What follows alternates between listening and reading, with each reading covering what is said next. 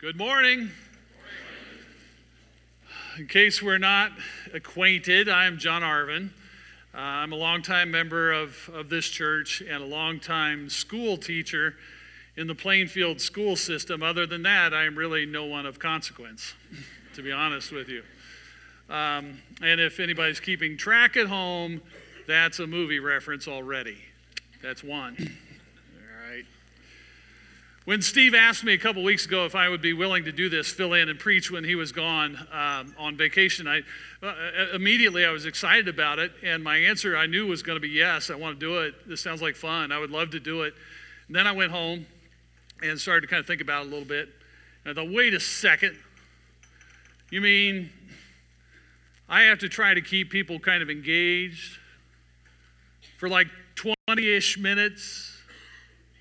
4 times in one morning? And then I thought, wait a second, I'm a public school teacher. That's my life. I do it every day. So I don't think that part of it's going to be that bad. I don't think that part of it's going to be that hard, really. I am having a little bit of an identity crisis here because, like I said, by profession, I'm a school teacher. Just finished 38 years. 38 years.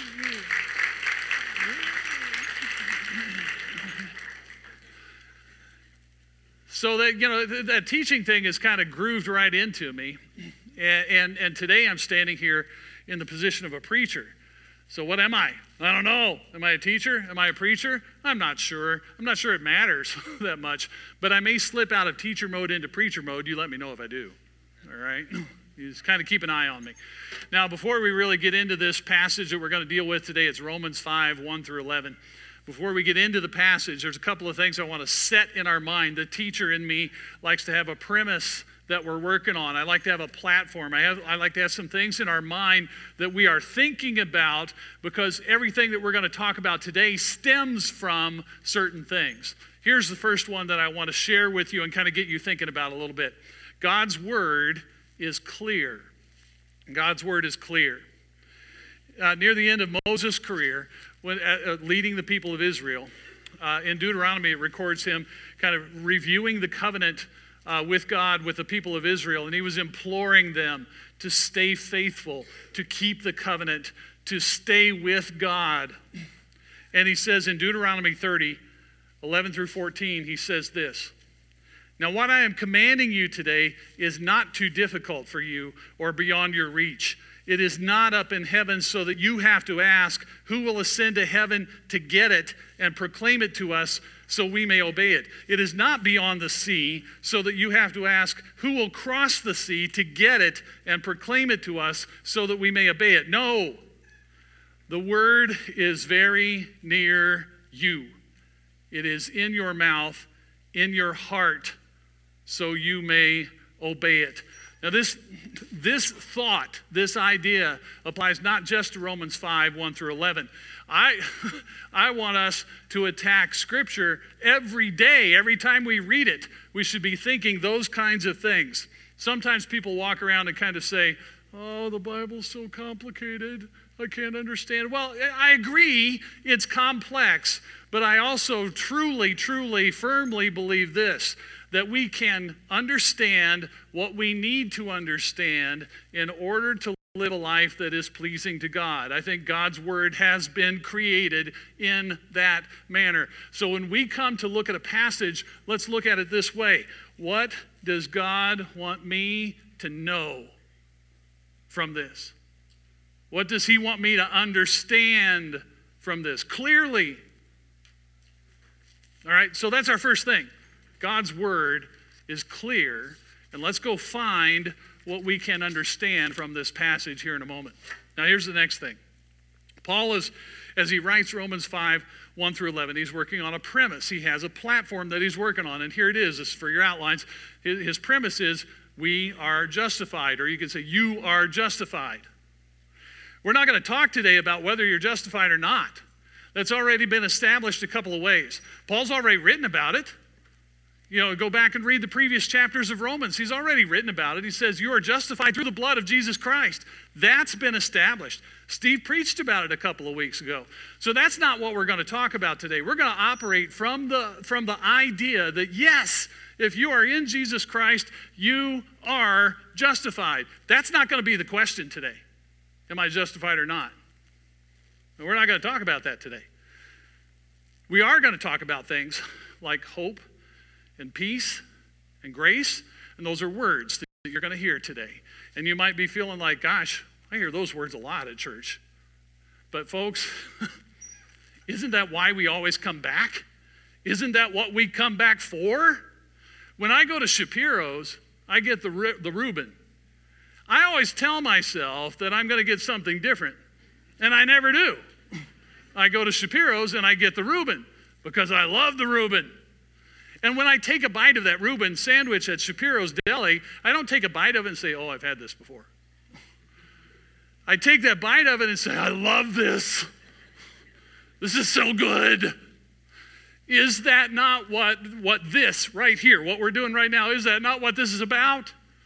We come back because we want the peace. We want the grace. We want the hope. We have an appetite for it. And we come back for more and more and more of it. And every time we taste it, we think, oh, this is good. I love this. So we're going to hear today about things that flow out of being justified. And the things we're going to hear about are things like peace and grace and hope. They're not new things, but man, do we need them. Amen? It's okay for you to say amen. I'm in preacher mode. I just switched on you.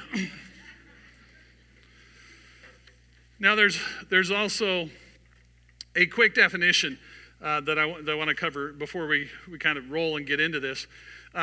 Depending on the translation that you're looking at, and I'm going to read from a New International Translation here in just a moment, you'll hear the word boasting a couple of times in the passage. And we have to be careful that we're thinking the right way about boasting. When we hear the word boasting, it kind of has a negative connotation. We don't have a favorable opinion of people who are boastful. Because to us, boasting usually means an elevation of self, right? We're lifting ourselves up and making ourselves sound good or making ourselves superior. And that's not really what Paul means when he writes boasting or when it's translated this way in this passage that we're going to talk about. Boasting here is a confidence that comes from something outside of myself. So boasting, and this is for your outline here, try to keep on track with that. I'm not Steve White. Boasting here is having a right base, having a correct foundation, having firm footing, standing on something solid. And so that's what that word is going to indicate when we hear it as we work our way through this passage. All right.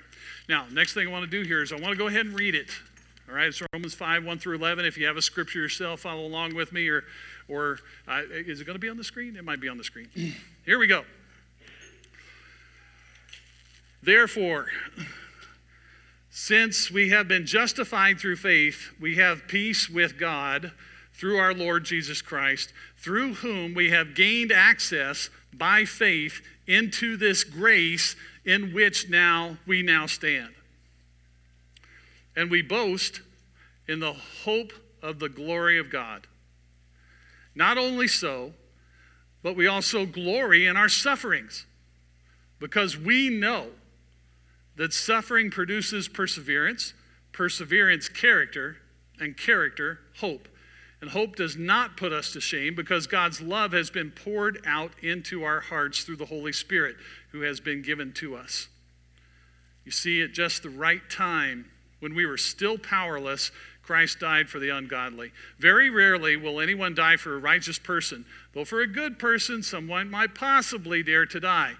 But God demonstrates his own love for us in this: while we were still sinners, Christ died for us.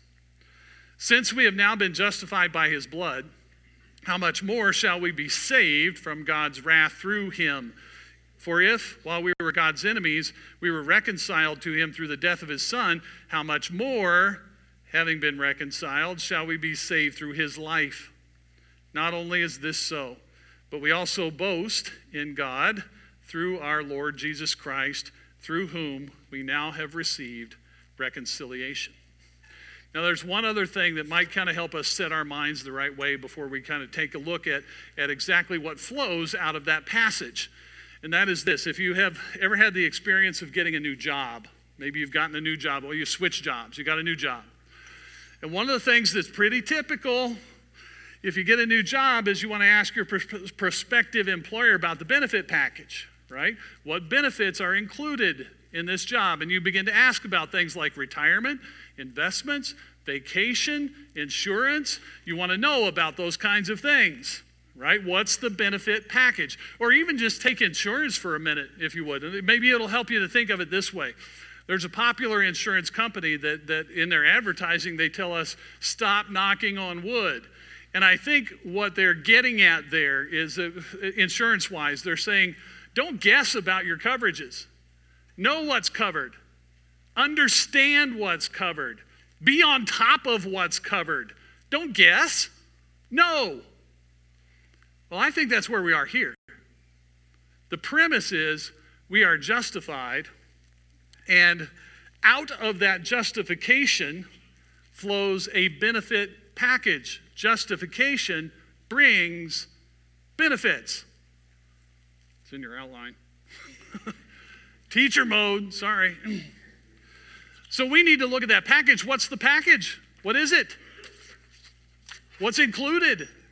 So let's get to work, shall we? Let's go. All right. Benefit number 1, peace. Now be careful here. Teacher mode once again. The prepositions here make a difference. What Paul is writing about here is not really the peace of God, it's peace with God. Now, splitting hairs maybe a little bit, but they're two different things. The peace of God is a very real thing and a very critical thing and a very important thing to all of us. And I think a lot of us have experienced it. If you have had a time in your life when you have been through great turmoil, but you suddenly kind of sit back and think, how am I this calm? How am I holding it together? I am more calm than I even have a right to be. What's going on here? I usually freak out about things like this, but somehow, some way, I'm not freaking out. What's going on? Folks, that is the peace of God. The Spirit implants peace into our hearts, and we find that we are calm when we shouldn't be. That's the peace of God. But that's kind of not what Paul's talking about here. He says that we are at peace with God. And here's what that means. There's no more animosity between me and God. We are not adversaries. We are not enemies. We're not on opposite sides. There's not tension between us. This is not an uncomfortable relationship. I am at peace with God. Paul doesn't go into a great detail here. He just says we are at peace with God. But in Ephesians 2, here's your homework assignment, teacher mode. In Ephesians 2, go home and read it. He makes these comparisons. Once I was dead in my transgression, now I am alive in Christ. Once I was far away, now I am brought near. Once there were two people, now there's one.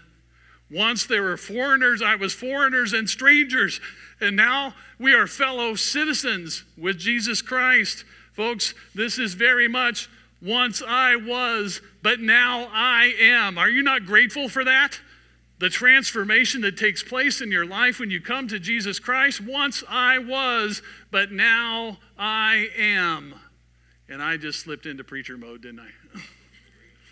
It's all right, though. I don't think it's a bad thing. Praise God that He can take us and make something different, make something new. And what we find here, benefit number 1, is that we're not enemies anymore. We are at peace with God. Let's move on to this. This benefit package is off to a good start. I like it so far. I hope you do too. Benefit number 2, grace. The phrase in the text that I'm looking at, again, I'm working off of a New International Translation, so if you're looking at a scripture that's a different translation, maybe worded a little bit differently, but that's okay. And I'm starting in the middle of a sentence. Sorry about that. But Paul is writing, he says, through whom, pointing back to Jesus, through whom we have gained access. There's your outline item right there. We have gained access by faith into this grace in which we now stand. That gained access phrase, wow, that indicates to me that a requirement of some kind has been met. And obviously the requirement that's been met here is the requirement for righteousness. It's Jesus' blood on the cross. And that justification, that's part of the justification, that has thrown open the door. I have gained access into a new environment, a new realm, a new reality. And folks, this is a redefining moment when you realize that I am standing, I take my stand in the environment of grace. A lot of us have been through things in our lives where we kind of sit back and say, wow, this is just going to redefine, I'm going to have to kind of redefine my reality a little bit. Have you been through that? Major changes, change in job, losing a spouse, losing a parent, but sometimes we have to kind of step back and say, everything's going to be different from here on. I'm going to have to kind of redefine what life is all about here. I got to redefine my reality. That's what this is. This grace redefines our existence, and we have gained access to it because we are justified. How? How did it happen? Well, there are two things that make it happen here.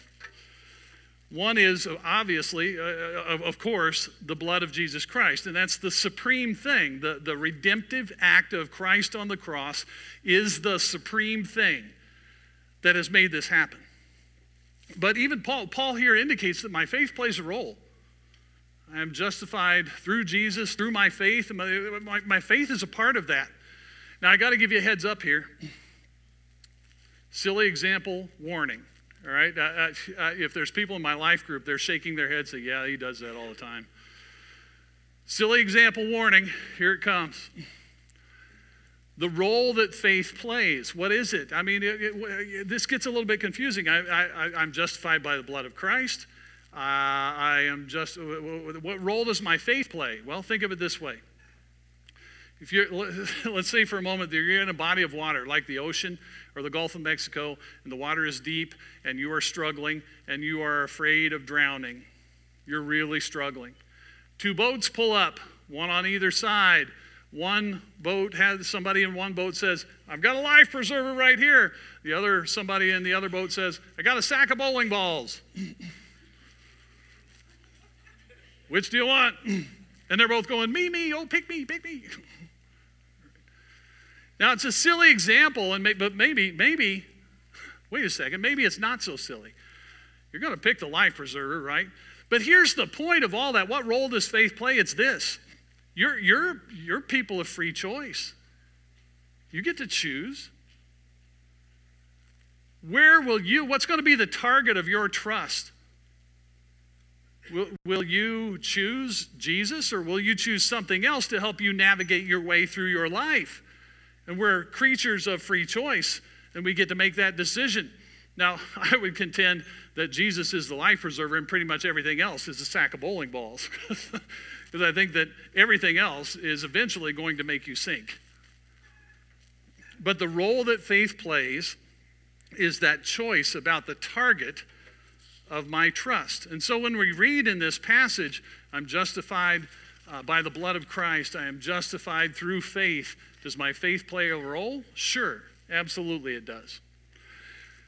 Let's move on to, we're not ready to move on yet. Sorry. This grace that we're talking about is free but not cheap. Free but not cheap.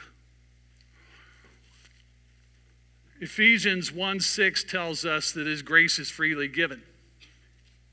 Okay, we have it right there. His grace is freely given. 1 Corinthians 6:20 says you were bought with a price. And sometimes people kind of struggle with that whole idea. So wait, what is it? I mean, it's free, but it's expensive. There's a cost. So it's free, but it's not cheap.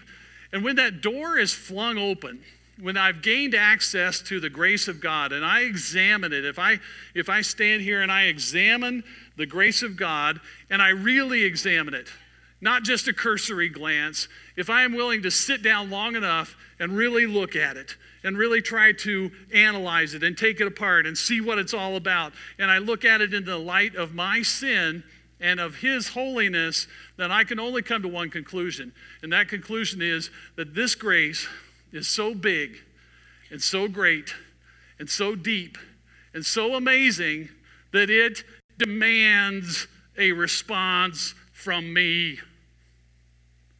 And I cannot let it sit there idle.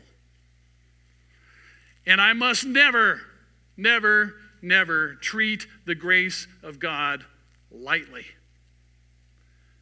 Benefit number 2, I have gained access into an environment, into a world, into the realm of grace. Now let's move on to benefit number 3. I still like this benefit package. It's looking good to me. Benefit number 3, hope for the future. The phrase that Paul uses in the scripture here is, and we boast in the hope of the glory of God. Now, first of all, remember what we said about boasting. It's not a selfish kind of thing. We boast in the hope of the glory of God. But let's be clear about this hope. And don't look for this term in the scripture because it's not in there. This is my term. This is not field goal hope. And here's what I mean by that. This is not what I experience on a lot of Sunday afternoons as I sit and watch the Colts, and they're down by 2, and there's 3 seconds left, and Adam Vinatieri is lined up for a 45-yard field goal, and you can ask my wife and my daughter back there if I don't get a little too worked up about that situation right there. I get a little bit too anxious about it, but I'm sitting there watching and think, oh, I hope he makes it, I hope he makes it, I hope he makes it, I hope he makes it. But I don't know the outcome. That's not what we're talking about here. This is not a hope about something that I am uncertain. This is a hope that is sure and certain and rock solid. And it is that glory of God is a thing that is set in the future. And it keeps me looking forward, and it keeps me moving forward. And folks, don't we need that? Don't we have to have something that is up ahead of us that makes us think, I can endure what I'm going through right now because I have that to move toward. So we boast in the hope of the glory of God. Now that what's the object of our hope here? Well, Paul says, it's the glory of God. And that can be a little bit vague for some people. They'll look at that phrase and say, I'm not sure exactly what that's all about, and I'm not sure I understand it completely either. But I do believe this. I do believe that the glory of God is all tied up in his restoring the original order and effectiveness of things that he first created. I want to be around for that. I want to be a part of that. When he sets everything back to rights and everything back the way it was and everything back the way it should be, I want to be around for that. But all of those kingdom things that we love to talk about and we love to hear about, things like bodies recreated, promises fulfilled, prophecies all wrapped up, the end of pain and suffering and sorrow, I'm on board for those. And we know those will happen. Those are set in the future, and we know that they are coming. So one of the benefits that we have from our justification is we have a future thing to look forward and move forward, and it helps us as we go through today. Now, benefit number 4 is hope for the present. In the meantime, what do? I mean, for some, that whole glory of God thing isn't coming quick enough, right? So what do we do in the meantime? Well, Paul specifically addresses suffering here. And he says, and here's the phrase that's in the scripture once again. Not only so, but we glory in our sufferings. We glory in our sufferings? What kind of language is this? What kind of writing is this? This seems very odd. We've got to wrap our brains around that a little bit. We glory in our suffering. And there are a couple of things that I think might help a little. First of all, there's this. Let's not confuse the ideal with the normal. Right? Because we know that there's both things. There's ideal and there's normal. What time do your kids go to bed? 8 o'clock. Yeah? Yeah? Really? Does that always happen? Jolie, do you go to bed at 8 o'clock, huh? There's the ideal. Well, ideally, they go to bed about 8 o'clock or 8:30, but is that what normally happens? How long does it take to get through Atlanta on I-75 when you're driving? Hey, folks, there's an ideal and there's a normal with that. Ideally, but normally, there's this. Let's not fall into the trap of confusing the ideal for the normal. Some people, I think, do. Some people fall into the trap of thinking, my life should be ideal. Scripture does not promise that. There's a boatload of Scripture that says, no. In this world you will have trouble. In fact, the classic Scripture that promises us that there will be difficulty here is John 16:33. In this world you will have trouble, but take heart, I have overcome the world. All right? But there's even this in Philippians 1:29. It says, it has been granted to you, it has been granted to you to believe in him and to suffer with him. And again, I say, what kind of language is that? Granted to suffer? My goodness, that's kingdom language right there. And surely by now we know, well, we do, and don't call me Shirley. I'm sorry, I had to do it. It's a movie reference. Surely by now we know that kingdom thinking is very often upside down. It is granted to me, it is given to me as a gift that I would suffer along with Jesus Christ. So let's be realistic. There will be difficulty, there will be trial, there will be suffering, but also let's not be Eeyore. Right, oh boy, here we go again.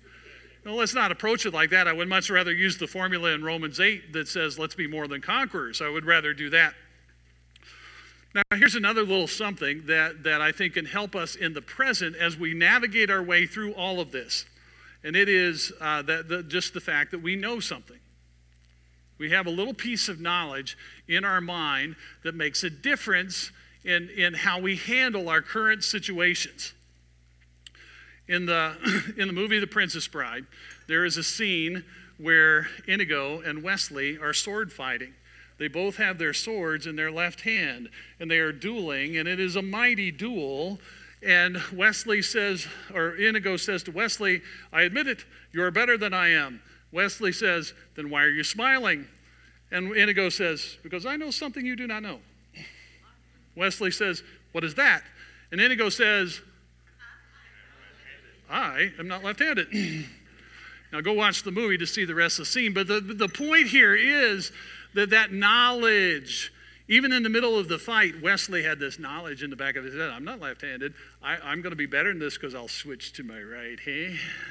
Knowledge makes a difference. What you know makes a difference as you work through the fight, right? And Paul says here, we can glory in our suffering because we know something. What do we know? We know that suffering produces three things in us, and this is for your outline. Perseverance, character, hope. And that perseverance is just a staying power. Stick with it. Don't give up. Remain faithful. Don't quit. It's a staying power. And it sinks down deep into our soul. If you do it, if you stick with it, if you stay with it, it sinks into our soul and becomes what? Character. It becomes part of who you are. And when it does that, it gives birth to a new thing that gets us through. And what is that? It is hope. Stick with it. It will sink in, and you will have hope to get through anything that you're going through. You will know that it will not always be this way. Amen? Just a couple of things to wrap up quickly. A little bit about the provider. If you have a benefit package, you kind of want to know about the provider. You want it to be a solid company, somebody who's going to be around for a while. Well, guess what? In this case, you've got the best provider you could possibly have. He's not going anywhere. And there are three things. His timing is impeccable. And if you look at the passage, it says at the perfect time, while we were still powerless, God redeemed us. I've never known God's timing to be off, not once. Next thing, he started it. Does that sound familiar? Do you see it? You hear that at your house? He started it, but the point here is that God acted first. In this whole benefit package that flows out of my justification, he started it. He acted first. And anything I do from here on is a reaction to what's been offered to me. His love is indescribable. That could have been the whole sermon. But Paul uses the very rarely and might possibly phrases in there to kind of frame that up. What drove the redemptive act of Christ on the cross? God demonstrates his own love for us in this, that Christ died while we were yet sinners. Love was the driving force. Last couple items. If you look at verses 9 through 11, you're not really going to find new benefits, but you're going to find intensifiers that turn it up a little bit for you. First of all, how much more? That phrasing, how much more?